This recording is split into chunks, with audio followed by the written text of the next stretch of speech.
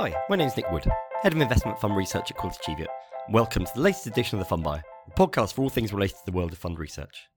And today is our second of our on-the-road episodes as we tour Asia in search of insight, new ideas, and a greater understanding of the true realities of the region. I'm joined again by Carly Morehouse, who leads on Asian emerging markets, and she's going to be sharing her insights today. So, on to our second episode. We've just finished up in Hong Kong. Another set of meetings with fund managers, with companies, and with other market participants. So, initial thoughts. Well, I'd say it's definitely a lot more expensive than Tokyo, and more than London, actually. What I found most interesting is that it certainly doesn't seem to be a place that has dramatically changed with Chinese crackdowns, which is the impression one might have had sitting in London when the demonstrations were happening in 2020. Obviously, a huge caveat here that we've only been here for 4 days. I'm sure we aren't sort of picking up all the nuances, but it's very busy. Life's definitely carrying on apace. There are also a lot of tourists from mainland China, whereas they seemed almost entirely absent from Tokyo. Anecdotally, we've heard that some people that moved to Singapore post the demonstrations are beginning to return. And we've also spotted, as we came in, Hong Kong airport undergoing a huge expansion. So I guess that really reflects the confidence in the future here.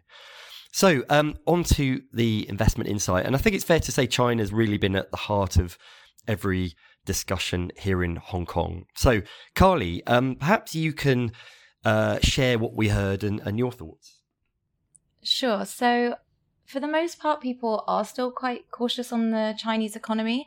However, they highlighted that we are starting to see signs of stabilization in the economy, which is clearly a good thing, and many think we are nearing the bottom. However, no one could deny the fact that, the weakness of the property market isn't having a big impact. So a lot of Chinese people's wealth is held in property, and for decades, the property market's only gone up, making it up until now a safe and very attractive investment. However, with property prices falling and developers really struggling, the worry for buyers is that they don't get the properties that they bought off plan, which is obviously a very scary concept. So as people see their wealth, which, as I said, is held in property, continue to fall, many understandably don't want to spend. And with the economy also in a fragile state, the impact this is having on consumption is evident. And more we heard the term downtrading, where the term premiumization once was. So instead of paying up for more luxury items as disposable incomes increase, today people are doing the opposite. They're much more conscious of what they are spending, and while they haven't stopped buying things completely, they would rather buy the cheaper option now, which wasn't the case pre-COVID. Nonetheless, as I said, managers were more positive than they have been, and they believe that the economy is starting to turn. Valuations are clearly still very attractive, and there are pockets where they can find a lot of opportunities still. There was certainly no debate as to whether China is uninvestable or not. As the world's second largest economy, they all argued that China can't be ignored. However, the need to be much more aware of macro factors like policy, for example, is crucial when investing today relative to, say, 3 years ago. Thanks. Yeah, no, I agree with that. One counterpoint, one interesting thing that we did keep picking up was the consistent trend from those investors we met who mentioned actually US investors really reducing their exposure, and that's certainly affecting some asset managers quite significantly. We've also been asked in numerous meetings what our view on EMX China funds are. So that's clearly an area gaining quite a lot of traction, I guess setting sales teams' minds whirring. Just for what it's worth, I personally think that by the time any of these are really up to scale and with requisite sort of track records, you might say, China may once again be more loved, and the moment might have passed. But we'll see on that. Perhaps by then allocators will actually want a separate China allocation anyway. So EMX China may well sort of continue to be something that's growing. There's of course the much more bearish stance, which Carly, you just commented on, that can you avoid China altogether, and neither of us are of that view. But perhaps at the moment there are a few that are thinking that way. So on the trip, we like to see a real range of investors, and among our meetings this time, we met with 2 domestic Chinese asset managers. Asset management in China still really in its infancy, given it only really came into existence in the late 90s. However, the way most manage money is much more short-term focused, in part due to the demands of retail investors who, I guess you would say, are very flighty investors, really sort of chasing performance, is my understanding. That leads to very high turnover of 500 to 1,000% in many cases from those underlying asset managers. However, interestingly, of the 2 we met, I mean, one was very much moving towards what I'll describe as Western standards in terms of sort of lower turnover, longer term focused approach, whilst the other one certainly seemed to be a lot more tempered. So it'd be really interesting to see how this develops. We also heard a lot about ESG and impact in China. So Carly, perhaps you could share some thoughts there? Yeah, we had some really interesting discussions on ESG, actually. Firstly, about the misconception that Chinese companies don't care about ESG, because that isn't the case.